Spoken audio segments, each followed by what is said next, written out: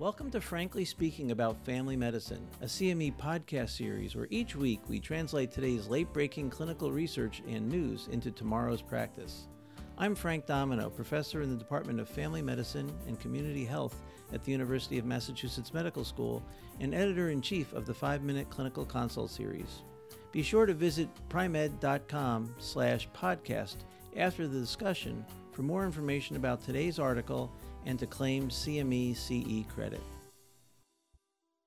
Mark is here today for a follow-up of his hypertension. He's been your patient for several years. He's a 49-year-old male and is in good health. He follows his weight and takes his medication regularly. One of his concerns today is that a friend of his at work had a cardiac event, and now he's concerned about his own risk. What can we do to help him? Hi, this is Frank Domino, professor in the Department of Family Medicine and Community Health at the University of Massachusetts Medical School. And joining me today to discuss how to assess fitness and heart risk is Jill Therrien, Associate Professor and Director of the Nurse Practitioner Program at the University of Massachusetts Medical School's Graduate School of Nursing. Welcome to the show, Jill. Thank you, Frank. So poor Mark. Mark's a very healthy guy. He's taking very good care of himself. He takes his medication regularly, makes all his follow-ups, and now he's worried. How can we begin interacting with him to help lower his angst? So it's interesting. Why he came in today for his follow-up, he had this recent happening at work from somebody he perceived to be in fairly good health and younger than him, have a cardiac event. So, you know, it's an opening for us as providers to have to actually reinforce education and reassure our patients. What tools do you use to help reassure him? Are you going to do his cardiac risk assessment? Sure. I think he is, we're going to look at his cardiac risk assessment. We know he has hypertension. We know it's well controlled. We have to look at, does he have diabetes? And does he have a family history? And what are his cholesterol, his total, his LDL, and his HDL to look at his risk calculation. But also, you know, having a conversation about Mark about where he's at as far as his lifestyle interventions that he's been doing. So there was a recent study about men and their ability to do 40 push-ups and their cardiac risk. Can you tell us about it?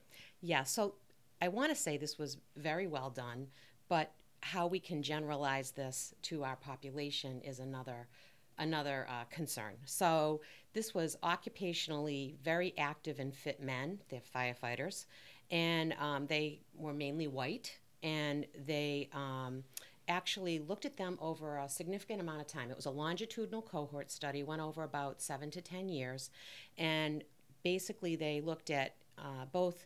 You know, they looked at blood pressure, height, weight, BMI calculation, and also they did push-ups on a regular basis. They were assessed yearly over time in this study.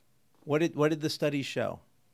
The study showed that if these men could do 40 push-ups, they were less at risk for a cardiac event in the future. So 40 push-ups, that's no small number. It is no small number. And, you know, they describe in the study how the push-ups were done and how they were counted, and there was a metronome used, and there was like an 80-second timing of this.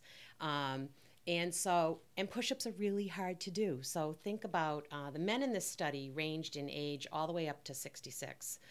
The average age was 39, almost 40, and but the group that could do 40 push-ups had this finding. Okay, so that small subset of people who could do 40 push-ups had the lowest cardiac risk over time. That's great for those who did it. Does this tell us anything about people who can't do 40 push-ups? We have to look at, does it tell us about, no, it really doesn't. It helps us. It's interesting. It's interesting. And let's bring it back to Mark for just a second at this point, because he's obviously worried. And as you look into his worry, you know, I'd say, Mark, you know, there's this study that came out, and, you know, if you can do 40 push-ups, that's something that could tell yourself that you're in fairly good shape, fitness-wise and obviously function-wise. But the reality is, if you played hockey or football or you've had accidents, your shoulders may not be able to tolerate this. So it's something that is you can mention to patients, but it's not anything that you would use as a constant measure in your practice. So it's not a cardiac stress test, but it's something to give Mark sort of a place to go to say, gee, my heart is actually pretty good. Right. Okay. So, Jill, interesting study. How are you going to incorporate this into your clinical practice? So I think it's something that we do all the time in our practices is we're actually, why did the patient present today? They need a return to work note. Why? Well, I've been treating them for their back pain. They do a job that has lifting. So we have to assess their function, their flexibility, their strength, and overall their fitness depending on what their occupation is. So I think it's something that we do on a regular basis in our practices. Okay, so from what you're telling me, Mark's pretty healthy. We've assessed his cardiac risk. He doesn't need a statin. He doesn't need aspirin. He may need some other things, though. What are you going to talk to him about his lifestyle?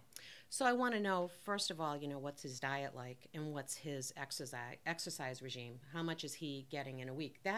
Those are things that, they're the cornerstone of all things hypertension, cholesterol, just in general for fitness and health, is to look at diet and exercise. So I'd be reviewing what is he doing and what can he maybe change that will reassure him that he's on the right path and he's doing all that he can to stay healthy. I think you're absolutely right. I think this is a great opportunity to use his anxiety as a springboard to address lifestyle change. If he's not doing any regular aerobic exercise, set a goal. If he can't do push-ups, maybe 20 minutes of fast walking or maybe 12,000 steps or anything that gets him moving a bit more. If his BMI is creeping up over time, maybe talk to him about changing some of the ways he approaches eating and snacking. And in general, have him refocus his angst not on his coworker or even on push-ups, but making himself more fit and lowering his cardiac risk that way. Right. And again, Mark came in today. There's an opening there for education and possible, motivational interviewing because he's interested, right? Absolutely. And so I think that, using the risk calculator, looking at his age, his sex, his race, his blood pressure, and all his cholesterol markers. Has he been a smoker? Is he vaping? These are things that we probably want to know that he can actually have some change in if that's the case. Great, Jill. Thanks so much. Thank you, Frank. Practice pointer.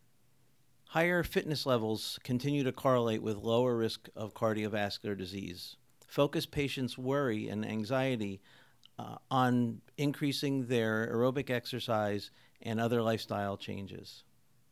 Join us next time when we discuss vaping and its influence and role in smoking cessation. Thank you for listening to Frankly Speaking About Family Medicine, brought to you by PrimeMed. To claim credit and receive additional information about the article referenced in today's episode, visit primemed.com/podcast and see you next week.